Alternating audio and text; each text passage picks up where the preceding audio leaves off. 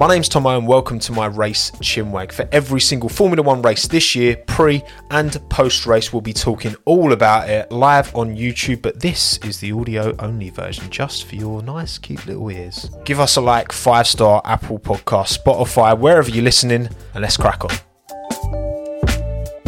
And we are live and we are on time. Welcome to the Hungarian Grand Prix post race Chinwag roll intro.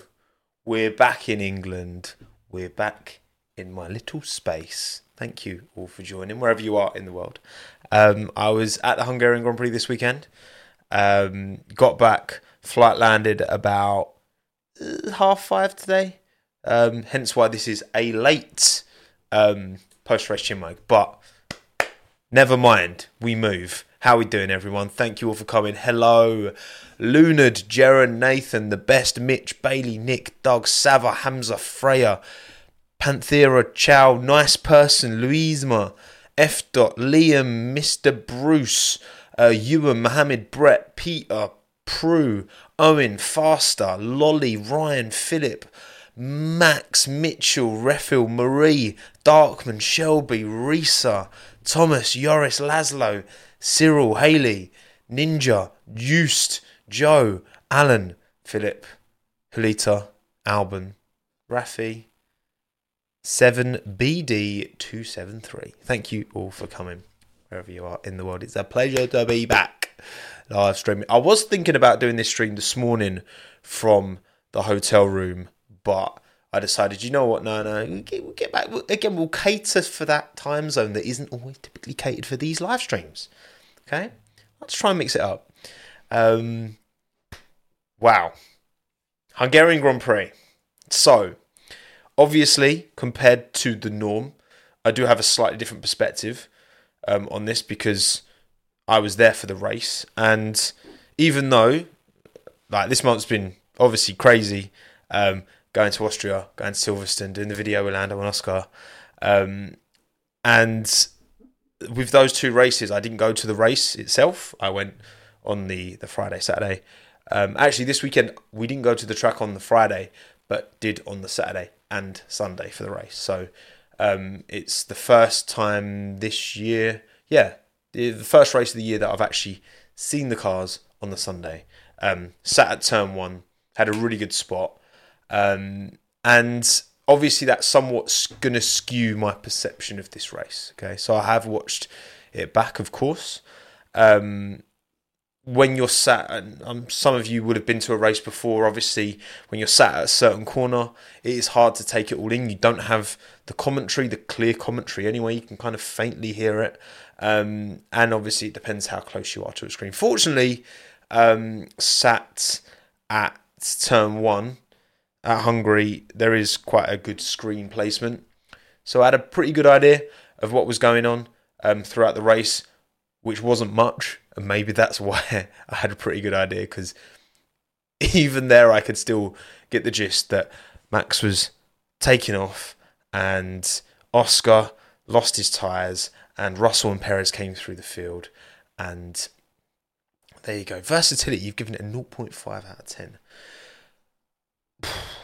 Ouch.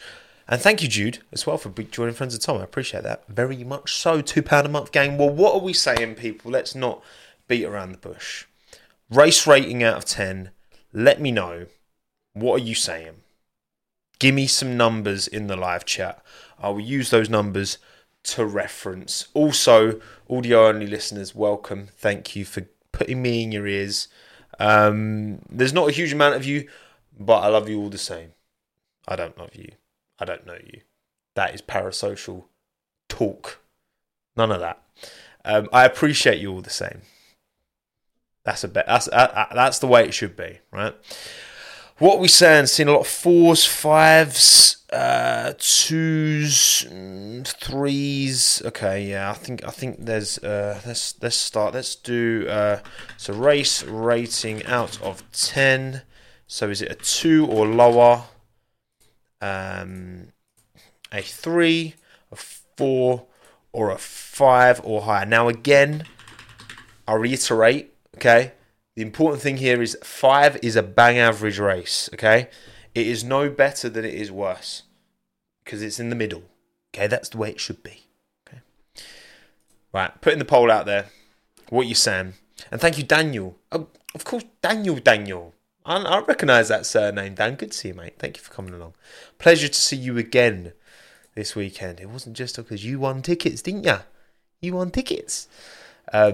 Nah, Dan, pleasure as always. You know, okay, I'll tell this story actually to chat, Dan. So, Dan was on the in the Austria video, and he won tickets to Hungary. And then on the Friday, I was walking across the bridge in Budapest, coming kind of back Pest, coming back over, and then I'm with Hannah, and then she's like, Tom, someone's like calling you, and I turn around, and it's Dan in his car driving, like going past, being like at the lights. What are the chances? The guy who wins tickets to the Hungarian Grand Prix that we gave away on the channel in person, and then madness. But yeah, great guy. Love it, Dan. Right, okay, cool. Let's have a look at this race rating out of 10. 2 or lower, 4%. 3, 17%. And then 4, 41%. 5 or higher, 39%. Now, you might think, saying we're looking at about a 4.5 out of 10. You lot seem to be giving it about a 4.5 out of 10. You might think the fact that I was there this weekend, the fact that I was sat at turn 1 as well, so pretty much every overtake happened at turn 1. So I did get to see the lion's share of the very small amount of overtakes. But even so, I'm giving it a 3. I've given it a 3 out of 10. It won't live long in the memory. The thing that will live long in the memory is Lewis Hamilton taking pole position on the Saturday. Because I tell you what, that was, to be there for that, atmosphere-wise, crazy. It was a bit of a stinker, wasn't it? It was a bit of a stinker. You had, Checo and George coming through the field, because their teams made mistakes in qualifying to allow them to push through the field. Other than that, there was very little going on. It was a shame that Lewis couldn't hold on to P1 out of turn 1. Ultimately, the pace that Max had, the 35-second, whatever it was, margin for victory at the end of the day, that was, I think it's the biggest one to date, isn't it, that he's had so far. And so when you don't have that scrap at the front, there wasn't too much. It was really, I was gassed seeing Alex defend lap after lap after lap into turn 1 from Bottas right behind him for what seemed like forever. That was quite exciting. But other than that, it was kind of just Checo and George making recovery drives through the field. We had the turn 1 contact, of course, which took out both Alpines, which, damn. You know what? Qualifying wise, very good. Is this a thing? That whenever quali's good, the race is dead, and whenever quali's bad, the race is pretty good? I don't know. I think quali was really exciting. I feel like we should dedicate some time just to talk about qualifying. But yes, my race rating is a paltry 3 out of 10. Okay, and I was there, so I'm more inclined to be biased. Don't get me wrong, right? The race was pretty dead, but I tell you what, actually, Hungary's gone up in my estimation as a event. Okay. As an event, I think it's a very good one to go to. The only issue is getting out of the track. Any of you who've been to Hungarian before for a Grand Prix will probably know this. It is a nightmare to get out of the Hungarian particularly after the race on Sunday. I mean, we left basically as the yellow flag sector 2 came up on screen for Logan. That's basically when I left, and I still was queuing for almost 2 hours to get out, just to get a cab, let alone actually get back to the hotel. And then on Saturday, we were queuing for about 2.5 hours before actually getting in a cab. And so the cab's crazy. Coaches, crazy. They've got they offer helicopters. You can get a helicopter. You pay like €500, I think it is. It's equivalent to about €500 for a helicopter to take you to the airport. So that doesn't even get you back to your hotel. That just gets you to Budapest airport. And then you've still got to get home from there. But when people were doing it, that would actually be a sick video, to be fair. Like one day, maybe, I can be like, get a sponsor on board to be like, okay, let's get some, cover that bread and be like, right, let's pay for. I flew to the Hungarian Grand Prix in a helicopter. That's a great title. That'd be fun. Maybe one day, we'll see. But yeah, it was. What else is there to say about the actual race? Food, amazing. Food is amazing. All the food I had was really good. There is a video coming this week, of course. And what did I have? Oh, what's it called, man? It was in like a box. It's like kind of kebab meat in a box. If one of you says it in chat, I'll know it. And it had like salad in it, and it had like steak cut chips at the bottom. It begins with G. Gyros. Thank you, Han.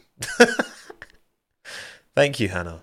Appreciate the wife in the chat helping out for once. Thank you, Han. Rather than disrupting me. You actually... Thank you, wife. Love you.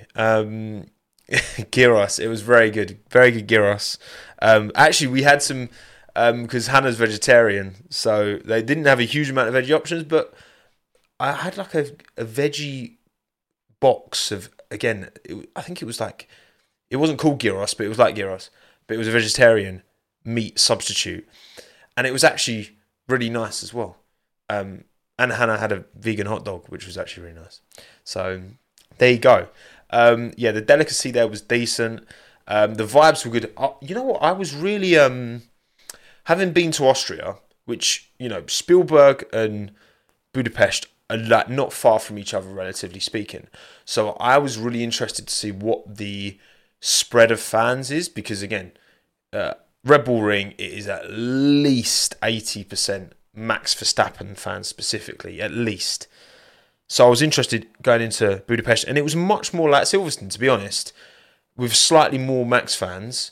You know, at Silverstone, there's a lot of Lewis fans, there's a lot of Lando fans, more so than the rest, but there's still, everyone's kind of accounted for. And in Hungary, I think, I would say probably Lewis was the most supported driver, at least in the Turn 1 stand. So when he put it on pole, the reaction, I kind of wish I recorded it, but also I'm glad I got to, because it was literally, you see him come round, and I'm watching the screen, and I'm like, go on, do it. And then, like, it was good vibes. It was very good vibes. I mean, he was never going to hold on for the win, was he? But the vibes were decent. So yeah, would recommend the Hungarian Grand Prix. I think if I was to do it again, I'd go on the Friday. It's less busy on a Friday, so I'm sure it'd be much easier to get out. Like stay late, you know, have a few drinks with the Verstappen fans, because they're always good fun. And then Saturday, go, and then stay late on the Saturday and wait for the queues to die down, and again, have a drink, have some fun, and then not go to the race on Sunday. Because, look, again, I've said this before, like, it's a privilege to be able to go to an F1 race, of course, but I want to be honest, like, with my feedback as to how I follow the sport. And I'm sure a lot of you, like, the reason you watch and listen to what I do is because you probably follow the sport in the similar way that I do, where I think a big part of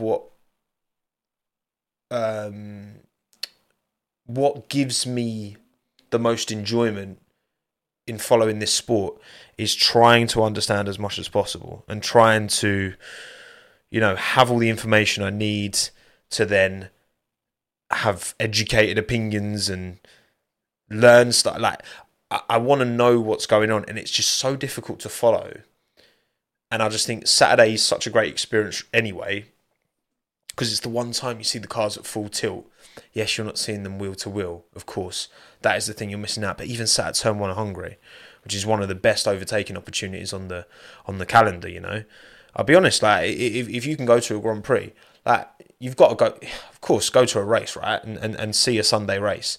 But if you know, maybe you can only, I can't remember if they, I think certain Grand Prix maybe do just sell like Friday tickets, or I know it's hard. I don't think you can get just Saturday tickets. But what I'm saying is, if there's opportunities where you can't necessarily go on the Sunday, I really don't think you're like missing out, because I just feel that the experience on TV is so good and it keeps you so well informed. Yes, you don't get that atmosphere, but if you can watch it at home with some mates or something, like I feel like that gives you so much more information to then process and understand what's going on. I mean, this whole like, and also to be fair as well, yeah, the whole like Lando smashing the trophy and all that, which we'll get into. Like, I didn't even know that any of that happened until like pretty much got back to the hotel, or like in the cab, because then I had data in the cab because it wasn't working in the queue for some reason. And then it was like, oh, Lando smashed the trophy. I was like, what's happened? What happened? Fallen behind. So yeah, listen, it was, again, it was a good experience. Would recommend, but be very cautious around getting out. Also, Budapest is a beautiful city. I was super. I had no expectations, really, to be honest. I didn't have expectations, positive or negative, and it was really good. I would definitely, like, it's the kind of place I could definitely go back to, for sure. I would super recommend, just as a place to visit, regardless of the F1. To be honest, the weather was great. Obviously, there's that heat wave going on at the minute, which kind of touched on Hungary a little bit, because it was kind of it was in the 30s for sure at periods, but it's been nowhere near as hot as it's been down in like Italy and Greece and that. So I hope anyone affected by that, by the way, is okay, because it sounds pretty horrific. So yeah, all in all, a great experience, great fan experience. Getting out was annoying, but a great fan experience. But shame the race didn't deliver. And thank you, Orange, for the $1.99, by the way. Appreciate it. Get in there, McLazers, Max. So compelling to see them race. Oh, McLaren, yeah, we will get into them, won't we? McLaren. Once again, Lando another P2. Let's have a little look at the final race result, shall we? Round 12, well, the 12th completed race of the season. Max Verstappen wins with fastest lap, of course, ahead of Lando Norris, who held on in the end, held the charge from Checo, which was coming, but he never got within like 2.5 seconds. There was a bit of blue flags and kind of Yuki. We'll talk a bit about that as well. But yeah, Lando held on in the end, and actually Checo was under a bit of pressure from Hamilton at the end in P4. It seems that Mercedes maybe didn't put enough cooling louvres on their car, perhaps. They were struggling a bit with temperatures, managing that, which isn't the first time we've heard Mercedes struggle with temperatures. But again, it was a very hot day, and race day was. I had to be very, very on it with the sun cream to protect my freckly, from my freckly skin. So yeah, it was a tough day for Mercedes. Ultimately, them finishing P4 and 6. Probably wasn't representative. I would maybe argue that I think if Mercedes had, I suppose, yeah, on the day, ultimately, with Lewis's car, you can say, oh, well, if they added a bit, if they called it a bit better, but then that's changing the car. So, you know, on the day, like, McLaren and Mercedes were pretty close, to be honest. I think Lando and Oscar getting the jump on Lewis at the start obviously changed things a lot, because you're running, like, Lewis would have essentially been in clean air if he held on to P2 at least, right? Because Verstappen just took off. He just disappeared up the road, didn't he? So, but yeah, Piastri P5, Russell P6, Ferrari is 7 and 8. Not ideal. How the mighty have somewhat seemingly fallen I hope there's a big Ferrari upgrade coming because it's not looking good. Alonso, Stroll, 9 and 10. Have they fallen backwards or have they just not progressed? We'll talk about that. And then Albon, another P11 for Alex. Alex had a really good race. I don't think he could have done much more. He started P16. Difficult Williams in qualifying against a track that is not their strong suit at all. They like nice straight lines, and Hungarian is like a karting track. So for Alex to still get P11, I was super happy with him. It's a shame he didn't get a point, but he did a quality job holding off Bottas for as long as he did. Bottas P12, Ricciardo P13. Well done, Daniel. Tell you what, exceeded my expectations for sure. Hulkenberg 14, falling back from P8 in qualifying. Tsunoda P15, behind Ricciardo. Joe 16, after qualifying P5. Ouch. K-Mag 17, and then Sargent, Gasly and Ocon did not finish the race. Sargent was technically classified, but he did DNF, so there you go. And yeah, mad race. And by mad, I mean maddeningly boring. I mean, look, again, obviously, when you're there, you find other things to, get excited and interested about. Because again, there's moves at turn one, but even then, it was still like, yeah, this is not one that will live long in the memory. Okay, by any stretch of the imagination. Thank you, Oliver, by the way, for the super chat as well. Did you break the trophy? Don't try and blame Lando. Well, I mean, maybe, just from the queue to get to the cabs, just one of them, stone goes over, just exactly the same time he does the... No, I didn't break the trophy. 40,000 euros, apparently, that trophy was. Oliver, 40,000 euros. Damn. That's a lot of damage. Yeah. It happened. Lando does this on the podium, so that I think they just, he's not the only one who does it. Like in other motorsports, you see drivers do it. I've seen drivers do it on other podiums, but there you go. There you go. Right. Okay. Cool. So, driver standings after 11 of 22 rounds. Verstappen leads. 281 points. 110 ahead of Checo Perez. Taking 12 wins in a row, Red Bull Racing. 12 wins. If you don't... Bryson Sullivan. Great guy. On Twitter. Would recommend. Really interesting. So, have a guess, chat. Have a guess. If George Russell hadn't won the Brazilian Grand Prix, if he hadn't won that race, guess how many races in a row Red Bull would have won? Go on, chat. First of you to win gets my respect. Oh, it's Ethan. It's Ethan Turner. Well done, Ethan. Marv, you were the first to put a number in, but 23 is not correct. At least according to Bryson. 22 races in a row. 22 races in a row they would have won Red Bull Racing by now. Which is pretty mad. Look, they have been dominant for the last 12 months. Since Ferrari kind of fell off, started last season strong. Red Bull had their woes, but that Ferrari was a quick car, and their development has just absolutely flatlined. Red Bull have just continued on this upward trajectory, and they've got the best driver in F1 right now. 22 races in a row they would have won if it wasn't for George Russell in Brazil last year. Crazy.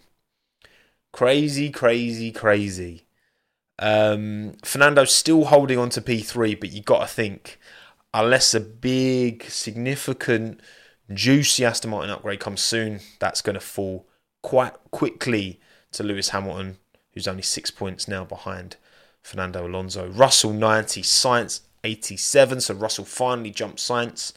Leclerc 80. Norris up to 60 points now ahead of Lance Stroll on 45. Ocon 31. Piastri 27, just 4 points behind Ocon now. And then Gasly, Albon and the rest unchanged, no points for any of them. This was, again, one of those races where we do have that established now top 5 that McLaren have jumped up.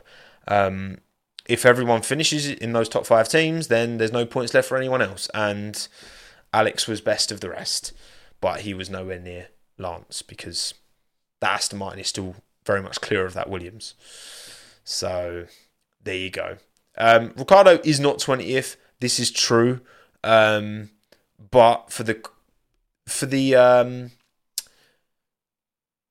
benefit of your eyes in terms of symmetry, I've replaced De Vries with Ricciardo. Okay, sorry Nick, but you didn't score any points, so I've just swapped them out. Get over it. Right, cool. Okay, so that's how the driver standings sit. Now let's have a look at bangers and clangers, shall we? And thank you, Blake, for the 2 Canadian. Love you, Chinwags. Started an F1 bets pod, can I say? You've said it, Blake. So there you go. What is that? So you're like looking at different F1 bets. So it's like the different odds for different drivers or something. There you go. Well, thank you, Blake. Appreciate the 2 Canadian. Cool. So bangers and clangers for this weekend. Look, it's a difficult one, right? Because you want to take the weekend in its totality, or at least I want to with these, right? And obviously the race is the thing that is the most important thing and the biggest component in whether it's being a banger or a clanger.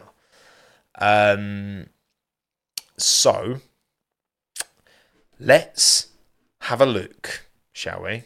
Let's have a butch. Also, Billy, thank you very much for the 5. Not all the super chats seem to be coming through, so apologies if I'm a bit late to your super chat. They're not coming through on the chat, but they are on the back end, so I'm having to refresh. Thank you, Billy, for the 5. Discounted sprints, Max hasn't finished lower than P2 all season. For some perspective, Schumacher's best season, 2002, had 1 P3 at Malaysia. Yeah, and obviously they raced a lot. How many races did they do in 2002? 2002 Formula 1 season. How many races was that in total? Come on, Wikipedia. Help me out here, please. It was how many rounds? 17 rounds. Okay. So we've had 11 races. Again, excluding Imola. It would have been 12 with Imola.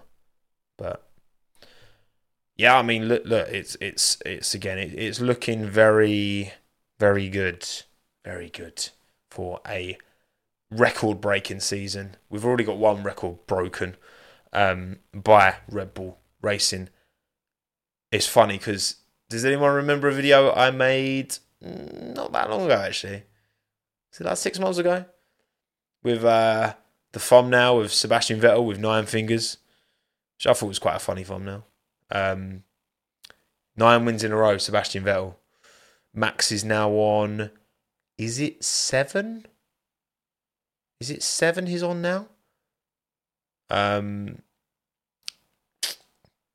it's 7. Oh, 7 in a row, Max. Max a million.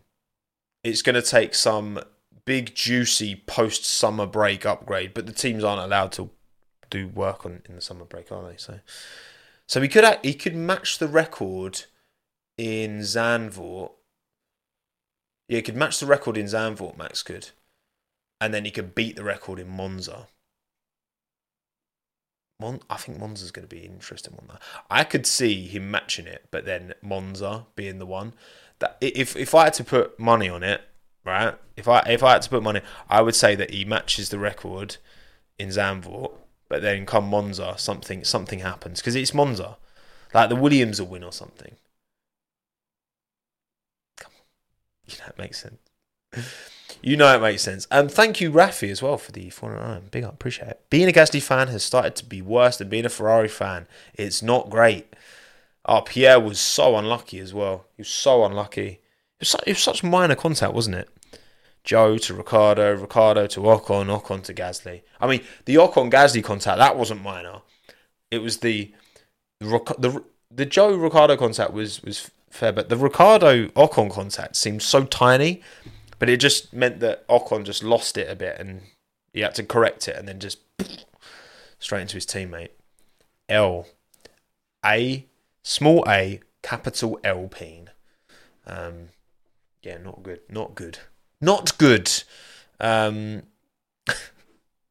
Oh, Alpine. You know, I like Alpine. Yeah, I've got a place for Alpine. But Alpine. Alpine, stop it. Sorry, I'm just catching up on a few super chats here as well. Thank you, Versatility, for the $10. Very generous. Thank you very much. Going back to the start of 21, Red Bull have won 39 out of 55 races. I'm sure that going over the cost cap has nothing to do with it. They exceeded by... In reality, they exceeded by 500,000, which is not enough to generate this level of advantage. Okay? That's like one bigger... I mean, I'm not... Sorry, Mick Schumacher, you're going to catch a stray here, mate, but he caused about 2 million in damage in like each season he raced for Haas. So I understand why people draw the... But if we're talking in reality, did that overspend result in this level of advantage? No. But the fact that it's Red Bull if it was Ferrari who overspent, we wouldn't be, But also the fact that they are the best team and they are the ones who happen to overspend as well. It doesn't look well. It doesn't look good. Of course it doesn't look good. But in reality, did it actually make the difference? Of course it didn't. But yeah, I mean, they've done a great job ultimately. Helped by that extra 500,000. Don't get me wrong. And I still think they should have been punished more. But we're talking about. It's coming around again, isn't it? This whole conversation about who's overspent, and it's going to be like this every year. It's going to be like this every year unless you make the penalty worse. You have to make the penalty worse so that no one even contemplates going near it, and everyone operates to a buffer, and no one's in the vicinity. Okay, because otherwise, then people will just take liberties and we'll get the same thing every year. So if you just make the penalty so harsh that you'd be stupid to, really stupid. Like, I don't know, make them work out of the shed at the back of, my mum's garden, for a year. Make them run. Make the drive. They don't have a car. They make them run around the track, okay?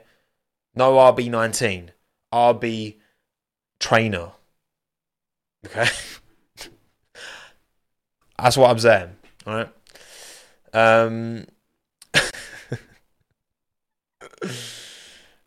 Maybe one day. Don't let me get in charge of the sport, all right? Look, as much as I try and educate myself as much as possible, I don't envy the job of Domenicali.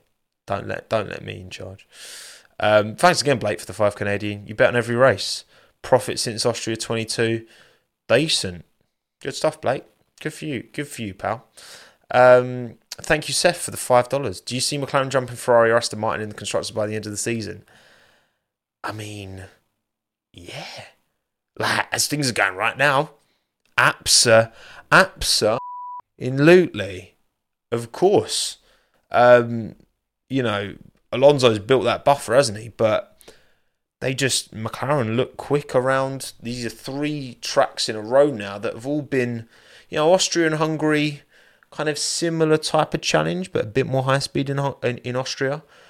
And then Silverstone's totally different to both of them. And McLaren have been quick in every single one. So now McLaren have done what Aston Martin did at the start of the season, taken this big jump up. And it's up to Ferrari and Aston Martin to respond now. But Ferrari, man, this is embarrassing. I'm sorry. This is very not good. Cheers again, Blake, for the dono. Right, cool. So, yes, bangers and clangers. Let's crack on. I'll catch up with Super Chats again in a bit because you lot are so generous. You're far too good to me. You are far too good to me. And I'm sorry I don't have Minton, by the way. My mum's been looking after him while me and Ham were away for the race, and she's dropping him back tomorrow morning. So no Minton, I'm afraid. No Minton. I have a Smint. Oh, if you've got this to this point in the YouTube VOD, comment Smint. Comment Smint. And if you're listening to audio only, Smint, S-M-I-N-T, is the, not sponsored, maybe one day, is the secret word. So well done for reaching the secret word. Wow, okay. Trying to speak when you got mint in your mouth is not the easiest. Right, okay, cool. Let's, we all good? Yep, Smint in the live chat, love it. Sminton, yes. I didn't even make that connection. Sminton. There you go. Dog with fresh breath. Right. My bangers and clangers. You're not all going to be too happy with these. But then when do we all agree? That's the beauty of sport. We don't always agree. Mine. Oh, and these are constructor standards, by the way. Nothing's changed. McLaren are closing the gap to Ferrari. Mine are Bosch. My bangers and clangers of the weekend. I've given Daniel Ricciardo the banger drive. I've given Kevin Magnussen the clanger. Banger team Red Bull. Clanger team Alfa Romeo. Got some explaining to do here. I know. Got some explaining to do here. So, I'm going to start with Alfa Romeo because on the face of it, both cars to Q3, as much as they finish outside the points, great job around this track. The problem is the opportunity. The opportunity was so big. And from what I've read, from what I've looked into, there was a car issue. Sorry, I'm speaking weird because I've got this mint in my mouth. There's been a car issue. There was a car issue for Zhou Guanyu at the start, which resulted in him having a terrible start. Maybe that's just cope. Okay? But ultimately, and yes, Zhou did take out 2 cars, but also Magnussen demolished by his teammate once again. And him in his house was so slow in the race. When you guys were at Grand Prix, like, I remember Silverstone 21 and seeing them 2 Haas with Schumacher and Marzipan knocking about the back, and they were so far off the back. They were so bad. They were so far off the... Couldn't believe how much slower they were than everyone else, right? I couldn't believe it. What did Magnussen do? Sanjay. He did nothing. He was out in Q1, his teammate gets Q3, and in the race, he was just was there. Just did nothing at the back. Okay? As much as Zhou did, yeah, he punted Ricciardo, who took out the 2 Alpines. It's a chain reaction from... He qualified P5, for crying out loud, man. Come on. I'm sorry. Maybe I'm biased because I like Zhou. But he's down there. Don't get me wrong. He's down there, right? That was a claimer. But Magnussen, with his experience, man, and he's getting... Nico's doing a job on him at the minute, and it's not good. He's talked about apparently the car development has moved away from his style, which worries me when he says that. That gives me Ricciardo, McLaren vibes a little bit. Not good. Banger team Red Bull. Can't argue with it. Like, it's crazy. It's crazy the car that they gave. And banger drive. I mean, look, Max didn't put it P1, but then he was so happy with the race car. You know, you set it up. You have to get through qualifying. He only misses out by 3 thousandths. So, I mean, Max banger drive. He's always going to be up there, isn't he? But Daniel Ricciardo, because of the issues with, was it Checo binned it in FP1, then it started raining him. Daniel's complete lack.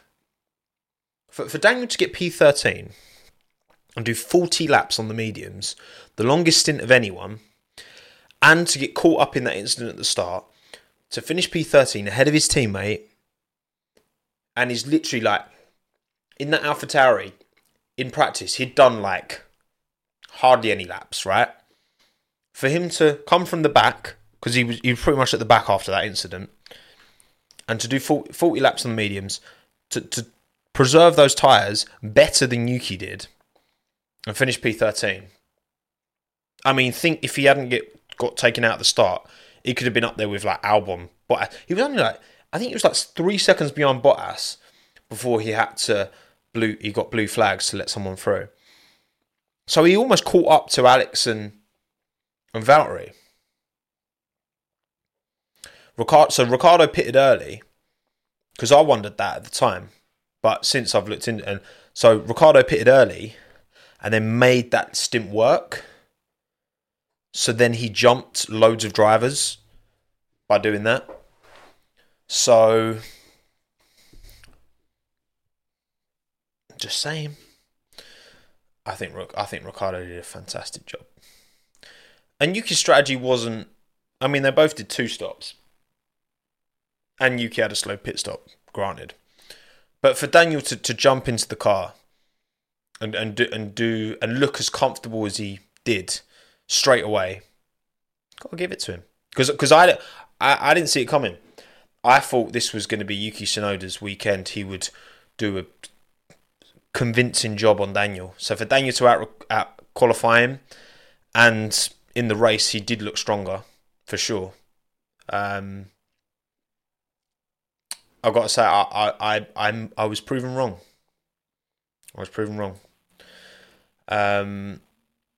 And to be, I mean, yeah, like AlphaTauri and good strategy are rarely of one, you know. And no, I've not seen the clip of the kid calling Rosberg Brittany. Although I did hear about that. That's quite funny.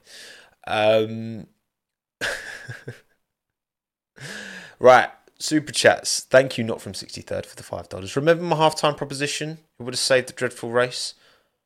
Oh yeah, I do remember. Yeah. Halftime. Yeah. I mean, it wouldn't have. I don't think it would have.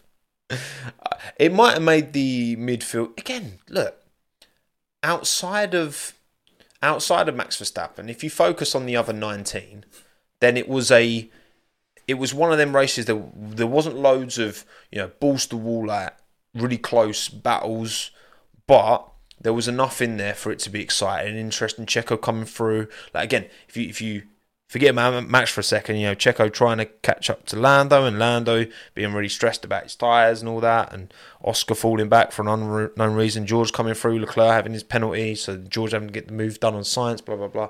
Like, there's something interesting there, but somewhat, but even then it's not the excitement that we do get sometimes in Formula 1, you know. Not enough, but sometimes. Thank you, Lowell, as well. I think it's time for another epic motivational speech from Rossi. Lauren Rossi cracked the whip. Well, he's gone, isn't he? Breaking news, Lowell. No, I mean, he broke a few days ago. He's been replaced. He's moved away as he's no longer CEO at Alpine, Lauren Rossi. There is another individual whose name I can't remember. Hang on. It is replaced by Philip Creef. Creef. Philip Creef is the new CEO of Alpine. So, yeah. I mean, it worked that one time, didn't it?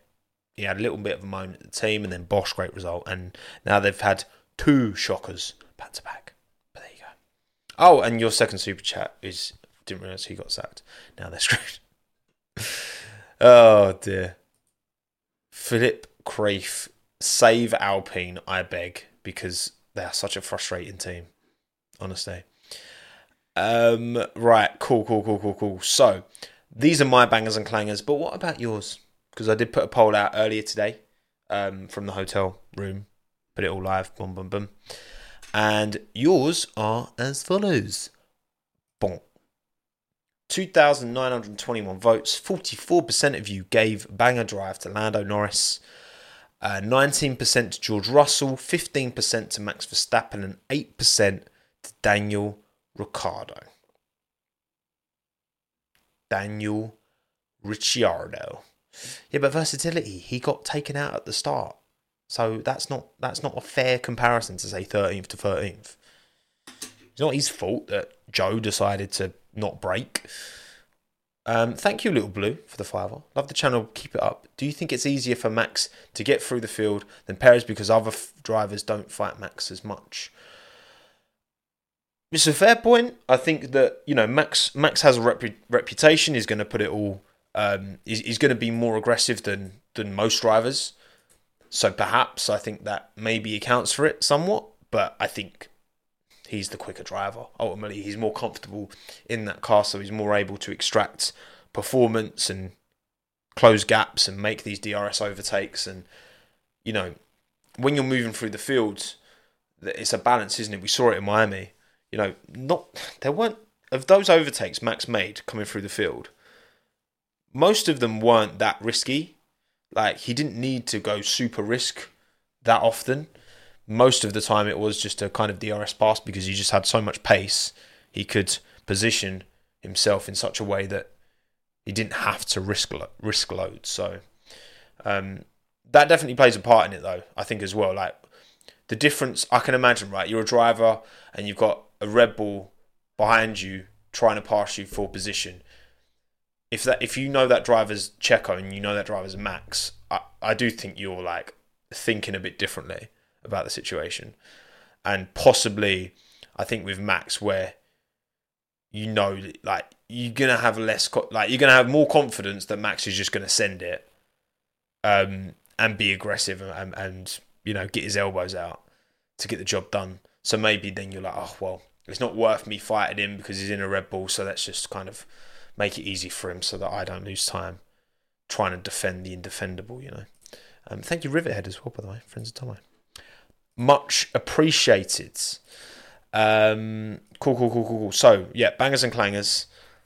They're the bangers. So, yeah, Norris, Russell, Verstappen, Ricciardo are your top 4. Clanger, 65% Joe.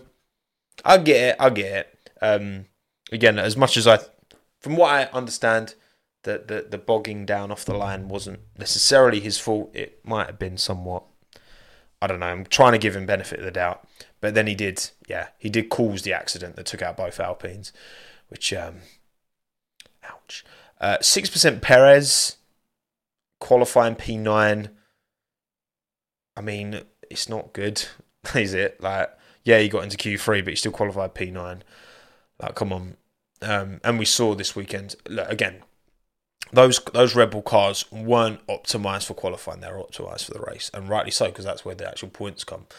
And for Max to win by 35 seconds and Checo to not finish second is not great, let's be honest. Like, it was a very good recovery drive, of course, but the fact that he was in that position in the first place, like, I don't know, maybe Red Bull did leave him out, send him out too early and all that as well, but I don't know.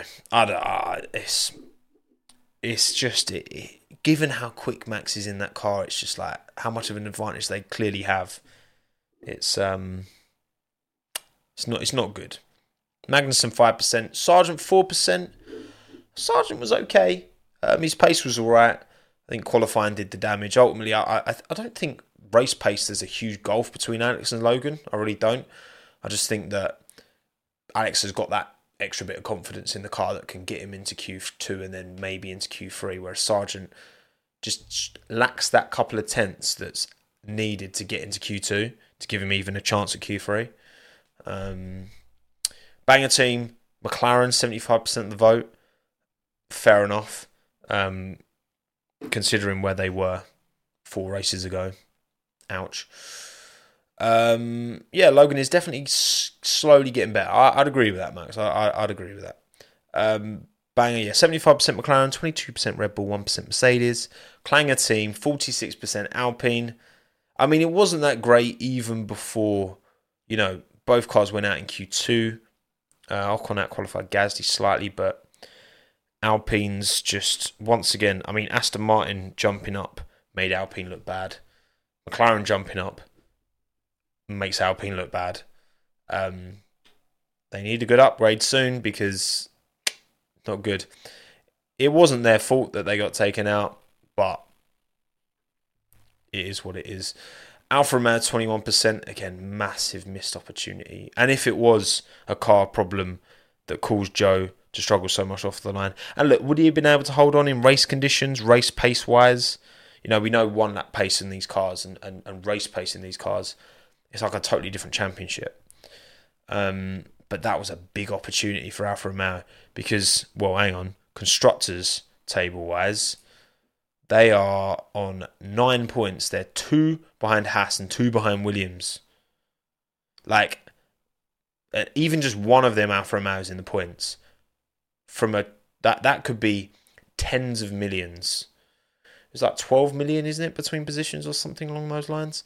So 2 extra positions that could have paid massive dividends for them come the end of the season. So, and we're not going back to Hungary this year, so opportunity missed. Klanger team, Ferrari 16, Aston Martin 10. Standard. There you go. Yeah, Alpine are just mid on their own. Even then, I feel like Williams are pretty close. I mean, I think Alex would have run the Alpines fairly close, maybe Bottas as well. But yeah. Anyway, right. Quick reminder. Live show. 4th. Friday the 4th of August. Me and Aldas live show. Guests, Matt and Tommy, Katie Fairman, Dan and Blake. Alright. Get your tickets. Link in the video description. It's going to be good fun. Okay. Just a quick reminder. Right. Team by team. Or actually, before we go team by team, and we're just going to roll intro again because it is a great intro. What did we think? And I'm going to do a little poll. Little poll. It's very unlike me to do a poll. What did we think of the Q1 hard, Q2 medium, Q1 3? What's wrong with me? Soft rule. I'm going to give you great.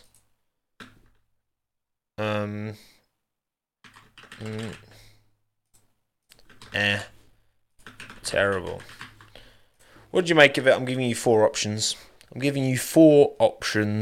What do we think of the qualifying hard, medium, soft thing rule? Yeah, most of you seem to enjoy it. I think it's good. Look, listen, right. So they're saving on the amount of tyres used, which fine, cool. They want to be net zero by 2030. Is that going to make a huge difference in the broad scheme of, you know, the huge logistical work that goes into taking these cars around the world? Probably not. But from a visibility point of view, making the cars use less tyres and throwing less tyres away, whatever, cool, fine. What I liked about it is that different cars perform differently on different tyres. So it does add a little bit more unpredictability. If you struggle on tyre warm up, then Q1's going to be a bigger issue for you than it was when everyone was using softs. So I am quite happy with this. It's changing stuff that ain't broken, but that doesn't mean it can't be improved. Like, for me, this is just better. What's the downside? I don't see any downside. Like, I saw some people say, "Oh yeah, but it means that practice is like pointless." What do you mean? You can't tell me that the main point of practice is qualifying. No, it's the race. Yeah, sure, you'll do a few quali sims, but the main point of practice is to set the car up for the race because that's where you get the points. So, I don't know. I don't think it ruined. I don't agree. I don't think it.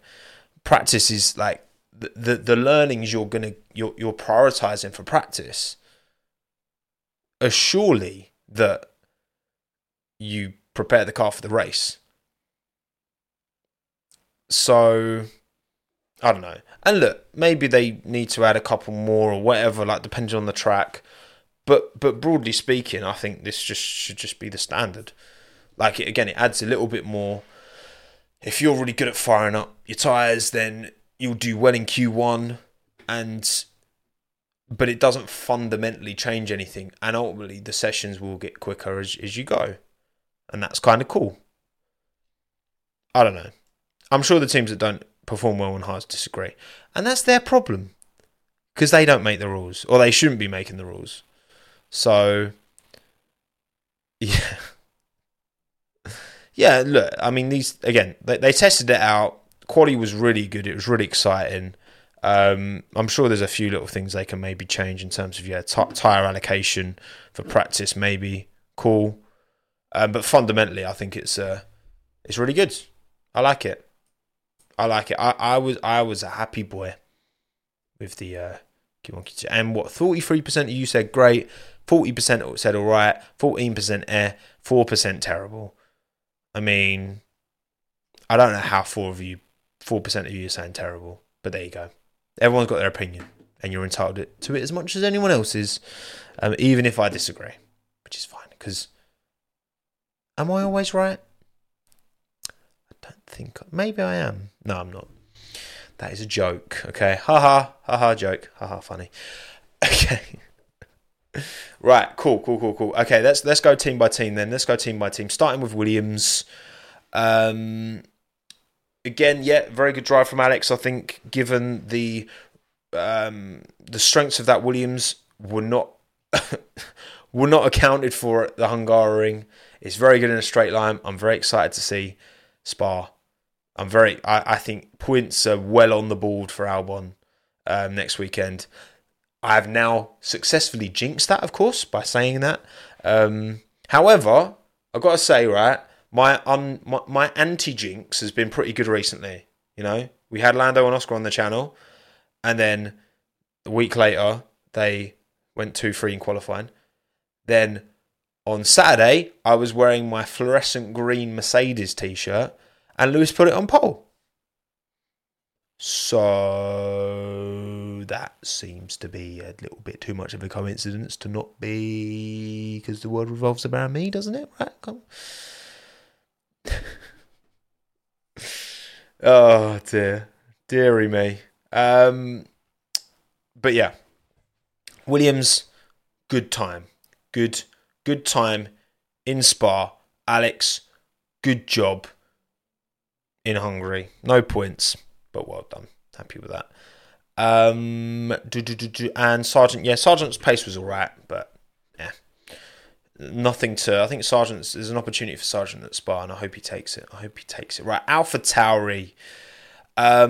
Yes. What to say about Ricciardo? Again, yeah, he outperformed my expectations given how little mileage he's had in that car, which is a very different car to the RB19 that he drove in that Silverstone test. For him to AlphaTauri, yeah, it's it was impressive to jump in an unfamiliar car and so quickly be at the pace.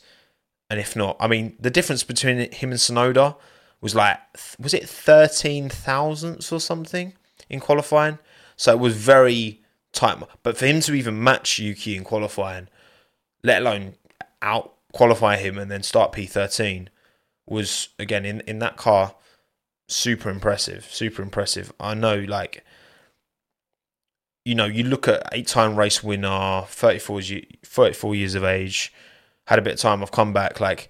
Ultimately, his last stint in F1 was such a badly, it will be so badly remembered that I really do hope that there's an opportunity here for Daniel to recover that somewhat. But I am somewhat split because, I've got a lot of love for Yuki, right? At the end of the day, this will make or break Yuki's career. And I think this weekend, this puts a lot of pressure under Yuki. I hope he flourishes. I hope he thrives. But if he doesn't, then if Ricciardo beats Yuki this year, I feel like I could really see him losing that seat. Maybe to Lawson. Especially given, obviously, Yuki's very close with Honda, and that Honda connection isn't going to help him going forward because that's no longer... it was 10 thousandths of a second between them in qualifying. This is, I don't know. I do wonder what Yuki's expectations were with Ricciardo. Like, whether he thought, he's going to come in and not be very quick, or whether he expected this. I don't know. But, Yuki needs to... This is now, okay, Daniel's here. He's serious. He's quick. I've got to step up. And again, I got a lot of love for both of them. And unfortunately, I think in this scenario, only one of them comes out as kind of the winner as such. We'll see. We will see. Not much more to say. But I don't know. This is... I know I've seen a few of you commenting this as well. This whole, like... A lot of you love Yuki and Ricciardo. And I feel in the same. But I feel like only one of them can actually kind of come out of this looking good. You know, you could be saved by Honda, maybe. We'll see. Anything more to say on AlphaTauri? Oh, I do know that apparently Yuki had the old... So there was a front wing upgrade, I believe. I was listening to something from the race, and I'm sure they were saying that Yuki got damage to his front wing in practice, so he had to have the old front wing. I think that's the thing. But either way, let's talk about Alfa Romeo. Usually I gloss over Alfa Romeo because I have very little to say, but not today, because damn, they turned up seriously on Saturday. I mean, Joe was quickest in Q2 on the mediums. P5. He was only about half a tenth off of P4, was Joe. Something about this Alfa Romeo just worked around the Hungarian. Did Alfa have upgrades? Now, I've not looked in detail, I'll be honest. Can anyone in chat elaborate as to whether they've brought... Because I've not seen anything about significant upgrades. The reason that this is interesting... Yeah, nothing major. Like, it's just because around this track, in these conditions... hot conditions on Saturday, because it wasn't quite as hot. It was hotter on Sunday than it was Saturday, but it was still hot. And just around this tight, twisty track on a hot Saturday afternoon at the Hungarian, weirdly quick. Unfortunately, we'll never really know. I mean, Bottas's race pace was definitely quicker than Albon's. It was Albon's straight line speed that saved him from getting overtaken from Bottas. I don't know what Alfa Romeo's potential race pace could have been. Obviously, Joe had a very lonely race after his issue, which, I mean, God, I can't. I just watched Joe go around. And I was like, why does it... If I was him, I'd have just chucked it. I'd been like, I'm going home. I'm parking it, lads. I can't do it. I can't. Listen, it's too much for me. Team, boys and girls, I'm sorry. It's just too sad to start P5 and just not move. Like, bun this, man. I'm going home. I'll see you in Belgium. I'm off. It's their best Saturday since 2012, I think it was? 2012. It's been like a decade since they've qualified this well. And they're left with nothing. So I do feel... I feel sad for them. But I'm happy that Alfa Romeo had that Saturday evening to celebrate and enjoy starting the race P5, P7. As much as it came to nothing. I'm happy for them. And well done, Joe. Well done, Joe, for qualifying P5. Not so much for taking everyone out at the start.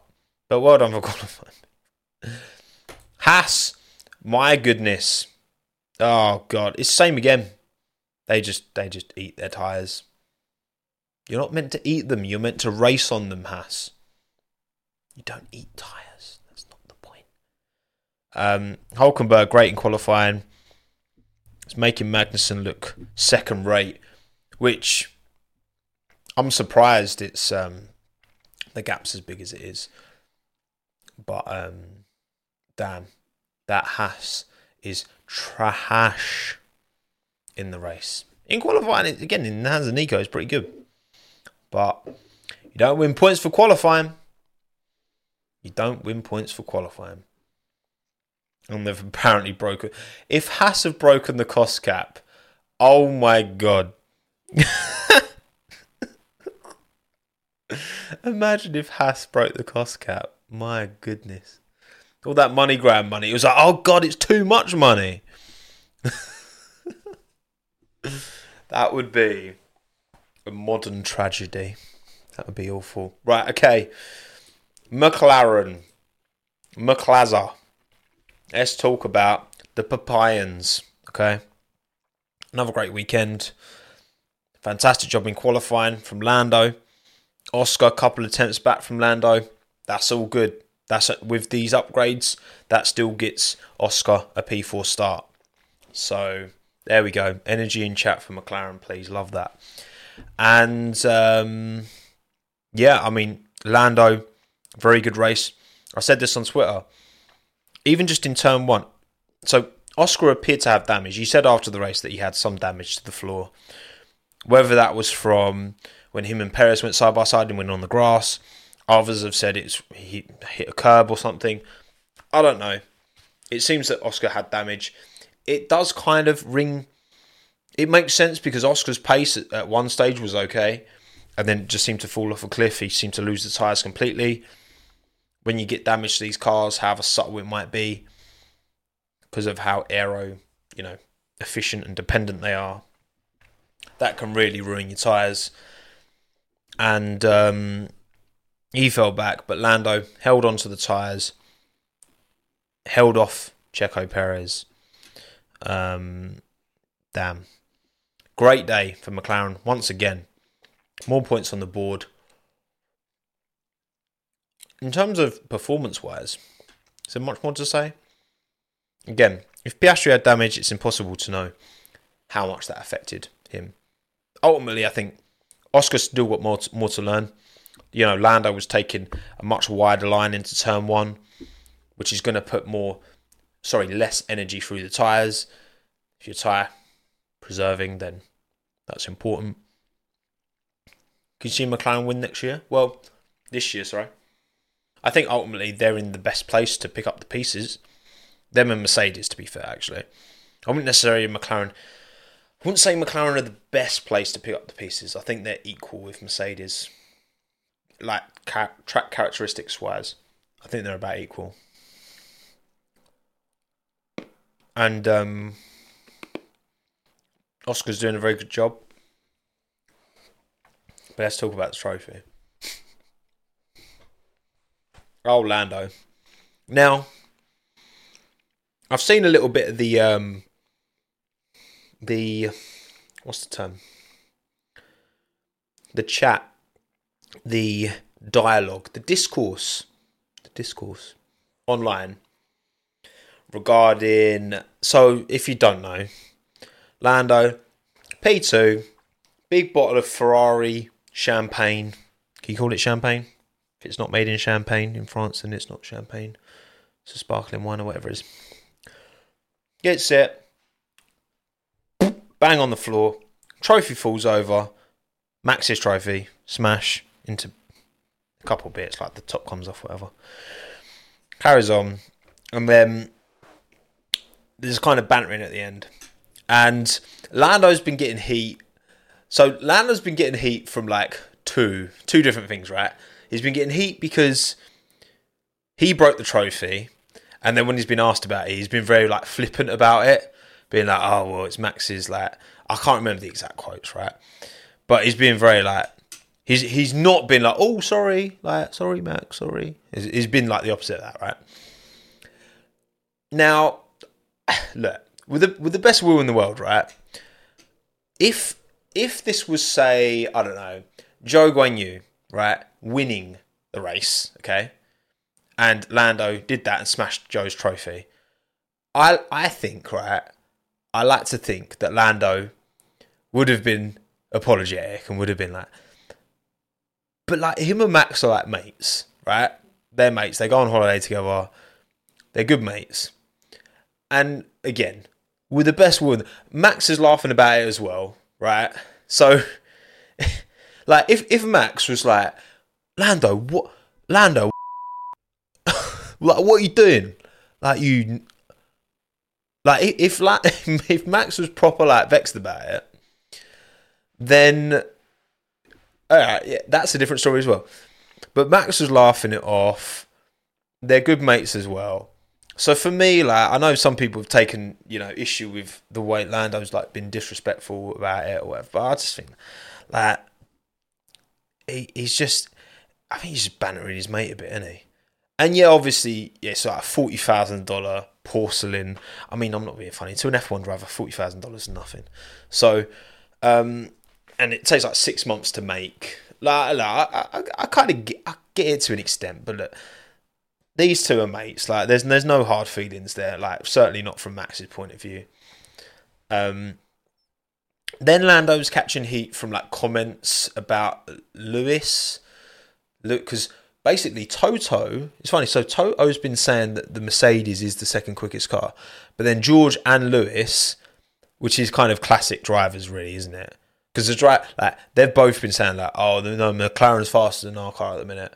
Which, I mean, I'm not. I think if Mercedes, weren't dealing with the cooling issues that they seem to be in Hungary, I think it's track dependent. If it was a bit cooler in Hungary, I think Mercedes would have been clear. But and just one of you in chat, McLaren are clear second quickest. That's just not true. Like, look up the word definition of worst. I hate when people do this. Clear, like clear, as in like 100% completely clear, transparent. It's 100%. They're clear second quickest. That's not true. What are you talking about? That's not true. Lewis was closing in on Checo and Lando at the end once he didn't have to like run his engine on a lower mode. This is not true. Lewis out-qualified both McLarens. What are you talking about? That's not true. It's not clear. That's what I'm saying, right? Maybe the McLaren is quicker, right? Overall on different tracks. But it's not clear, is it? It's not clear. That's just incorrect, okay? It's close. It's close. Whatever way it is, it's close, right? Yeah, exactly. They're both about equal, but both have different strengths. Exactly. They're not clear, okay? Oh, God. When people it's like, oh, no, it's clear. It's completely clear. It's 100... No. Stop. But yeah, so Lando was like, oh, yeah, but Lewis has never had to deal with, like, the worst car. Which, I mean, Lewis has had some, especially, like, the McLarens at times were a bit rubbish, like, towards the end of his time at McLaren. I mean, look, ultimately, has Lewis ever had to race in the worst car, which the McLaren was arguably the worst car at the start of the season? No. Like, he's not incorrect what he's saying. And again, like, these drivers know each other, and I don't know, it all gets a bit... Ultimately, when Lando, it will, when you say these things, it's going to antagonise certain parts of different drivers' fan base. Of course it is. Like, it happens, right? Yeah, Lewis has clearly never had the worst car. That is true. He has won from the back before, Brazil 21, but he's never had the worst car. I mean, of course he's not. Like, no one can say that Lewis has had the worst car, whereas Lando has at times had the worst car on the grid, or joint worst car. But whatever. Like, it's... People just want an excuse to argue, I think. Just like it's really not. It's really not all that deep, is it? Tommo, did you see McLaren are bringing another substantial upgrade in one of the races in Asia? I think they were aiming for Singapore, I believe, but I know that Stella was saying that there was some of the upgrades due that they've actually pushed back now because they were like they still need a bit more work. So people have to have a shout on X. God, Max. X. Elon, what are you playing at? But yeah, all in all, good progress from McLaren once again. Well done, the papaya. Alpine. Oh, I feel so sorry for the team. Just you got put all that effort in, and then lap one, like, I mean, to be fair, Ocon said it. He was like, when you're starting down towards the kind of lower midfield, that you're more likely to get caught out in these kind of incidents because drivers are, I think, a bit more desperate to make up position because it is so close within that midfield. If you can make up a couple of positions at the start, you're probably holding on to them because everyone in that, that segment is so close. But not much more to say, is there, really? I haven't actually seen the pictures of Ocon. I know Ocon said his seat broke because he got... Remember when Lewis got launched with his contact with Fernando in Spa? Kind of similar. Ocon got launched. You know what's annoying? Because I was sat at turn one. I didn't see it. You know why I didn't see it? Because I was focused on Oscar Piastri looking like he was going to make a move on the outside of Max Verstappen. So I was like, go on, Oscar! And then like, I wasn't really... I was just looking at that because I saw him come out and I was like, Oscar's got to run on Max here. I was like, Oscar's got to run on Max. I was looking at that and then all the... I didn't even see it. I did not see it. It did kind of... It was annoying that I didn't see it because it was only watching replays after that I was like, oh wow, that was like a big bit of contact. Proper yeeted Ocon into the air, but yeah. Shame, not much more to say. Alpine, pull your fingers out. You got a new CEO, so we'll see how that does. Ferrari. They had a long pit stop with Charles. Then Charles got 5 seconds. And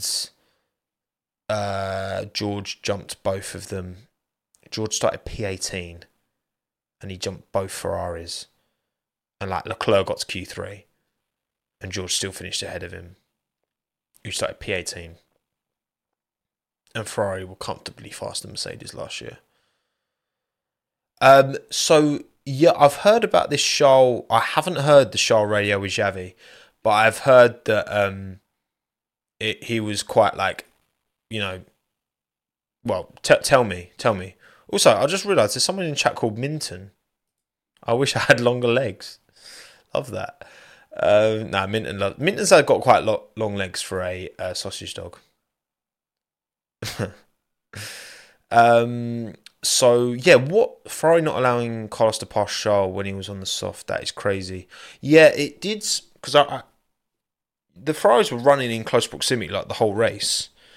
And, yeah, seeing Carlos on the softs, that I was kind of wondering, like, oh, God, they're giving themselves a bit of something here. Considering these two haven't been, like, it's not been the chummiest, most lovely, warm environment recently, Ferrari.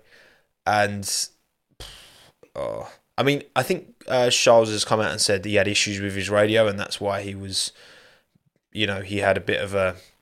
I've not listened to the radios, but he had a certain tone on the radio, right? And he said it was something to do with that. But I've seen the clips of Matt's reaction, particularly, and Tommy's laughter. It's good. We can all enjoy Matt's pain around Charles. Love you, Matt, but you do make it funny. You do make it enjoyable.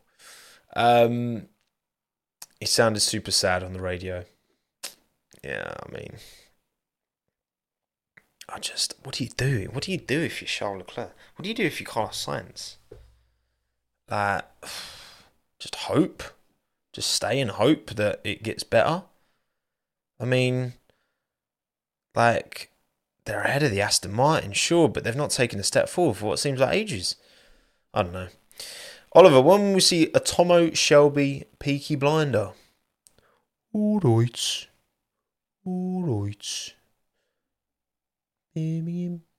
That's about as much as you're gonna get. I used to be able to do quite a good when I used to watch. Because I used to watch Peaky Blinders. I haven't watched like the latest series or whatever.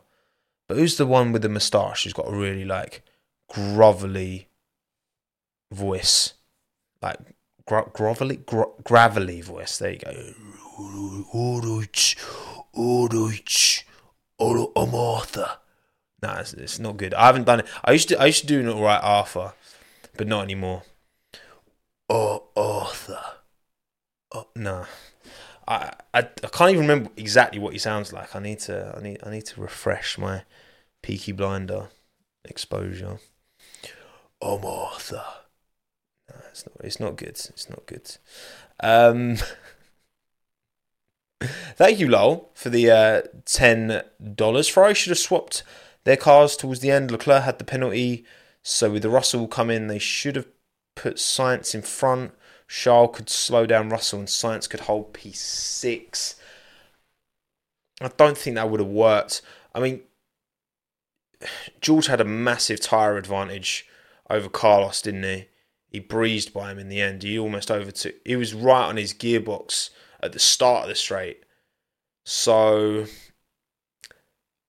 I mean, I don't think that would have made a difference in my opinion, Lowell. But maybe if Charles would like accidentally taken George out, that's pretty much as good as they could have got. L Arthur impression, yeah, it's not my best. It's not my best. I'm sorry. I do apologise. 9-second pit stop pain. Yeah. No fighting. Ferrari, stop. Just stop. Stop. No. So I'm turning off Minton.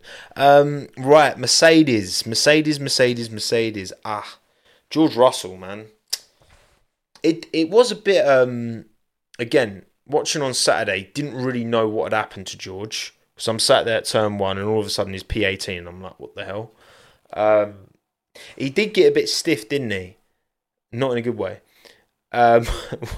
Waiting to start his lap, and then Lando overtook him, and then someone else overtook him, and then I think Gasly overtook him. And he was just like, well, he must have lost a good couple of attempts by not getting a proper good start to his lap.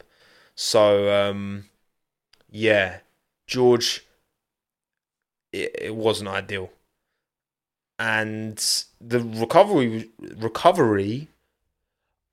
for me, the recovery, given the Mercedes is a top, arguably second best car, maybe second or third best car, to recover from P18 to P6 is, I mean, all right, you know what? Which recovery? I wanna know which recovery drive was more impressive. Was it Checo or was it Georgius? Was it Gorgeous George? Checo or George? So P18 to P6 in a Mercedes or P9 to P3 in a Red Bull.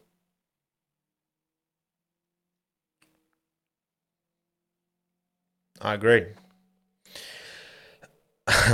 It is interesting though, because like, look, again, Checo's recovery drive was good, but was it driver of the day good? That was another thing Lando was getting heat for as well, because when he saw it was Checo driver of the day, he was like, that guy got driver of the day.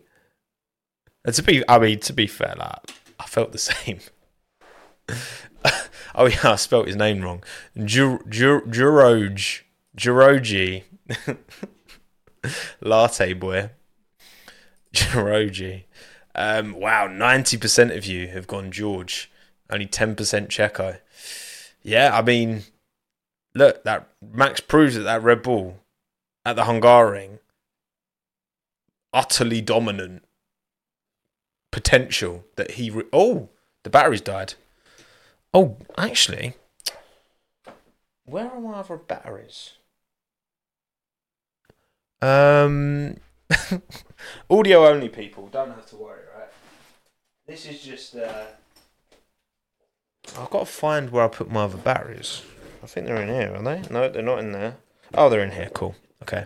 I have other batteries. Don't worry, everyone. You will see my face soon enough. Okay. Don't panic. Don't panic.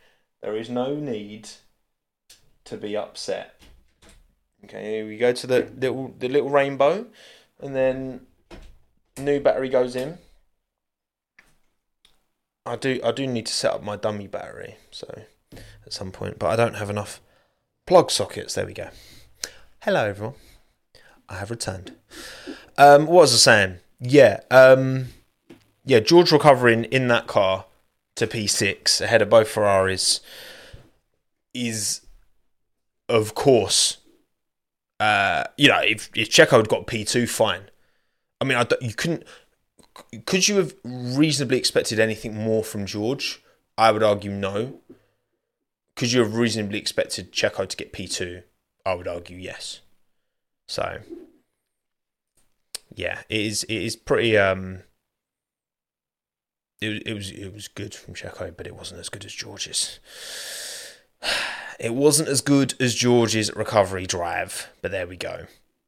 George Russell. Georgie Russ. And then Lewis,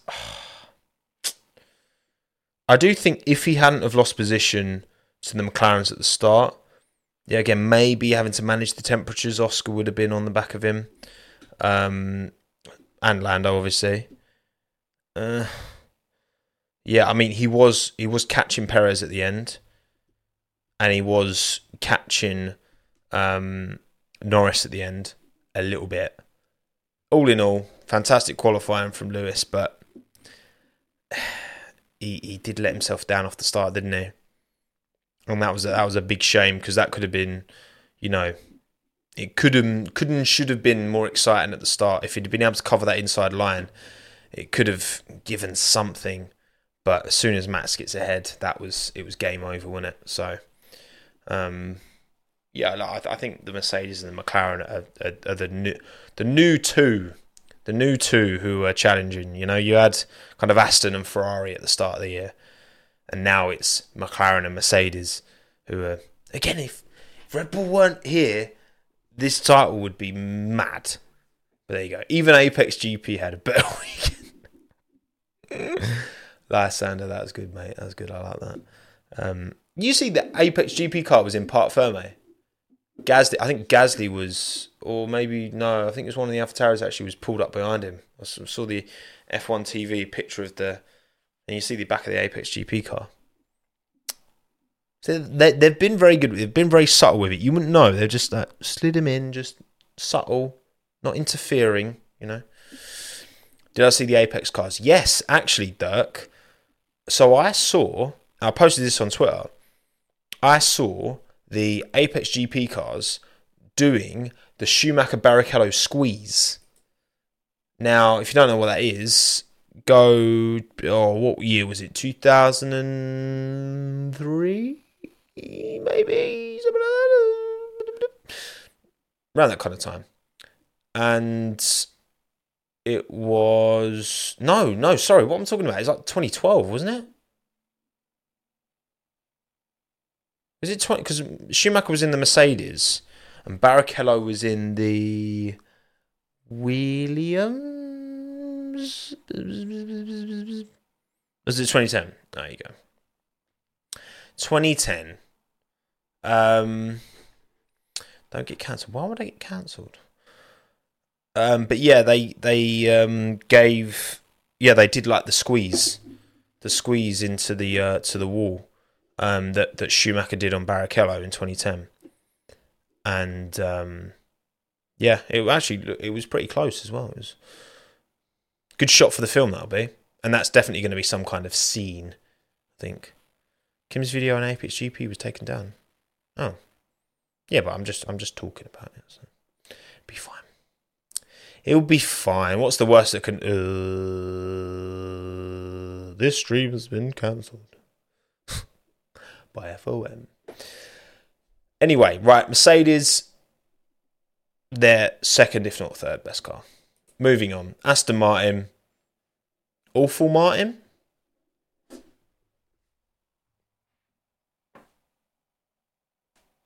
Awful Martin? Yeah, they're all on strike, that's true. Aston Midton.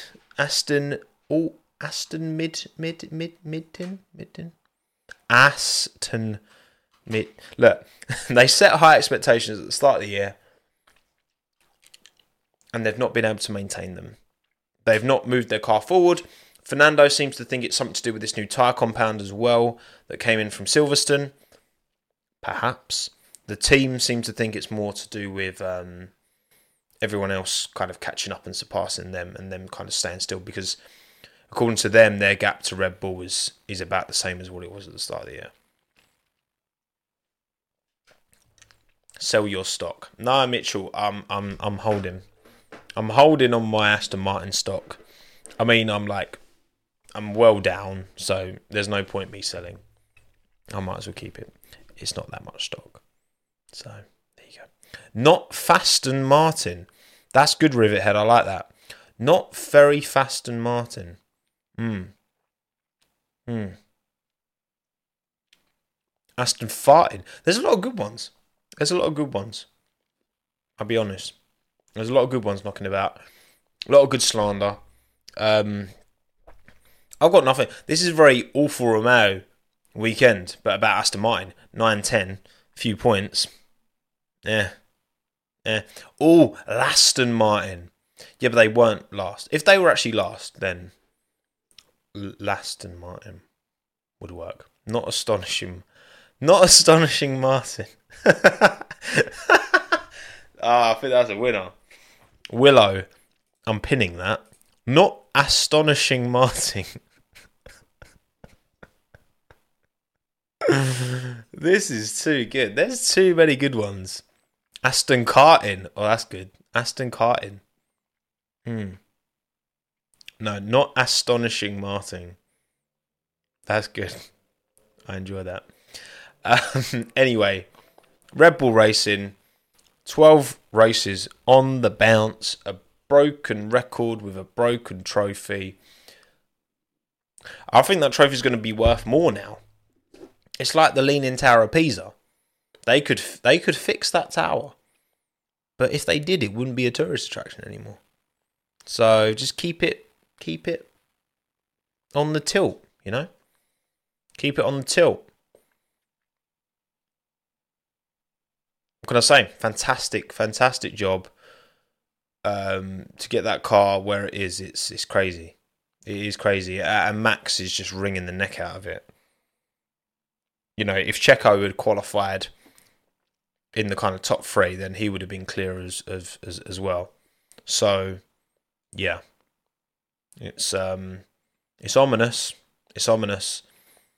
I still, again, I think that I like to think with the law of diminishing returns that the other cars will start to catch up by next season.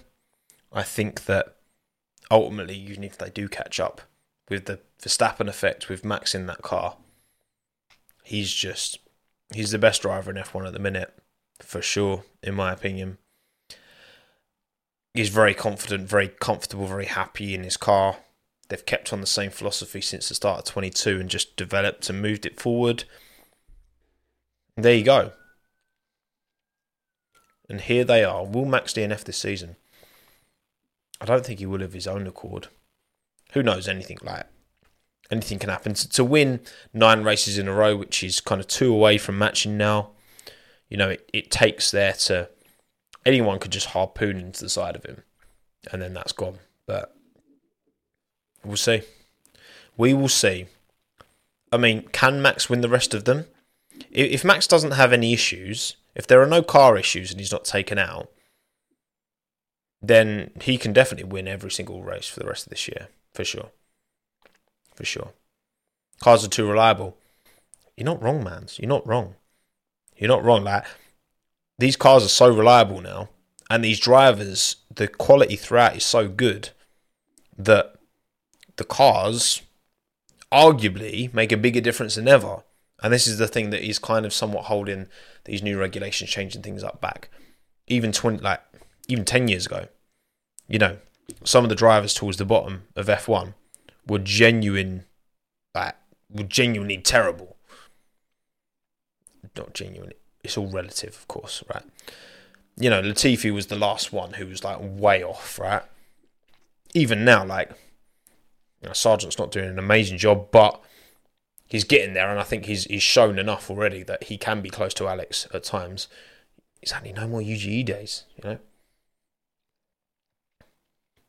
It's an ominous time, but look, obviously with this good performance from Ricciardo, Checo, you know, needed a good drive, and he did a good drive in the race for sure. He needs some clean weekends. He needs no more recovery drives. He needs podiums. He needs to be starting up in P2-3 and finishing P2-3. That's what he needs. Quiz: who's the only driver to appear in every Q3, SQ3 so far this season? Oh, David, that's a good question. I'm going to say... I'm going to say Fernando. That's my guess.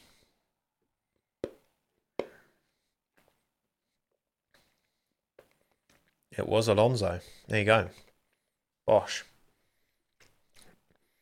I was thinking Norris at first, but then I remembered, oh wait, that McLaren was terrible at the start of the year. Absolutely awful. But yeah, it will be interesting if Ricciardo can carry on banging the results in. Checo, it will be a straight choice, won't it, between the two? Because Red Bull have come out and said, you know, part of the reason they put Ricciardo in is because that's a more interesting driver to potentially put in the Red Bull. But, you know, Christian's saying 2025. I think if they see enough from Ricciardo relative to Checo, if they think Ricciardo would do a better job than Checo in 2024 by the end of this year, they're going to put Ricciardo in that Red Bull. I've got like no doubt about that. Like, if they think it's a straight easy decision. It's not an easy decision, not by any stretch, right? Because I think it will be close, but it's a straight up decision. After Abu Dhabi this year, Checo, Ricciardo, looking at all their data, who's going to do the better job in 2024 in a Red Bull? Decisions, please.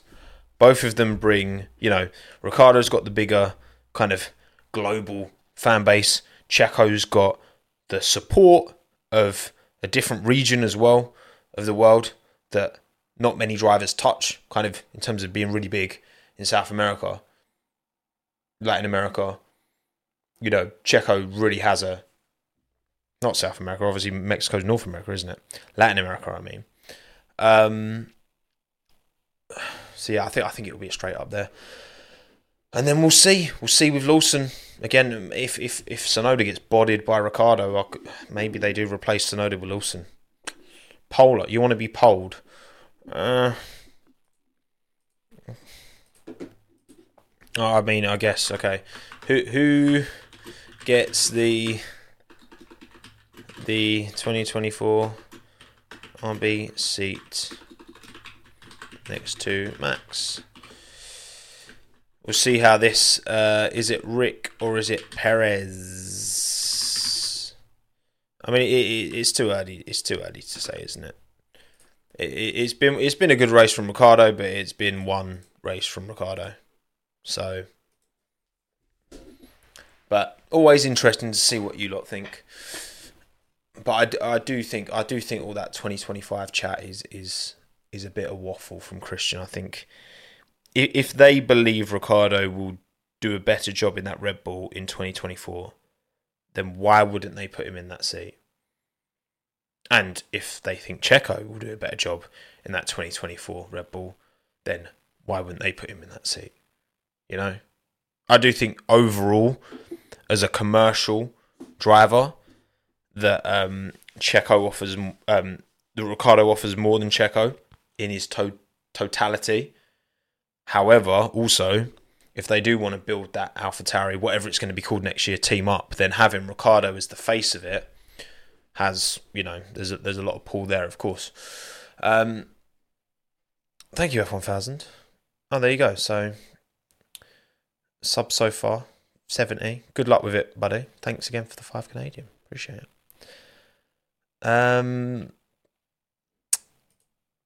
It's very close, that poll. Who gets the 2024 Red Bull seat next to Max? 51% Ricciardo, 49% Checo. Damn. That's close. Right, okay, cool. I've been streaming for over an hour and 40 minutes. I'm shattered. I'm very tired, Tommo. So I think we're going to wind up the stream about there. I feel like I've covered pretty much everything.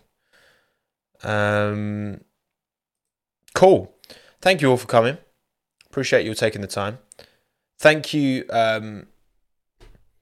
I've been so this month's been sick.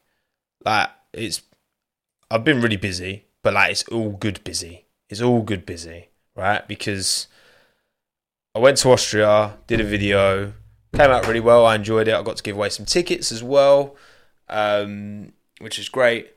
And then got to go to Silverstone and go paddock and F1 manager and did the F123 video. And that was sick. And then went to Budapest, beautiful city, see some F1 cars, and yeah, I mean it's a privilege, honestly. Thank you all so much, genuinely.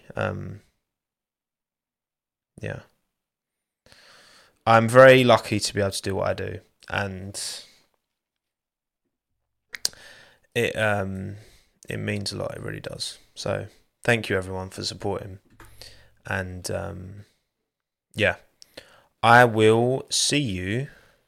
I've got some editing to do tomorrow and Wednesday, and then live stream on Thursday for the Belgian Grand Prix. So yes, thank you all, and good night. Be well, be happy. Don't you have a picture of Minton? Look, you go back to one of the other Minton streams. I'll bring him on Thursday, I promise. All right. Cheers, everyone. Pleasure as always. Thank you, and thank you to everyone who super chatted. You're far too good to me. Bye.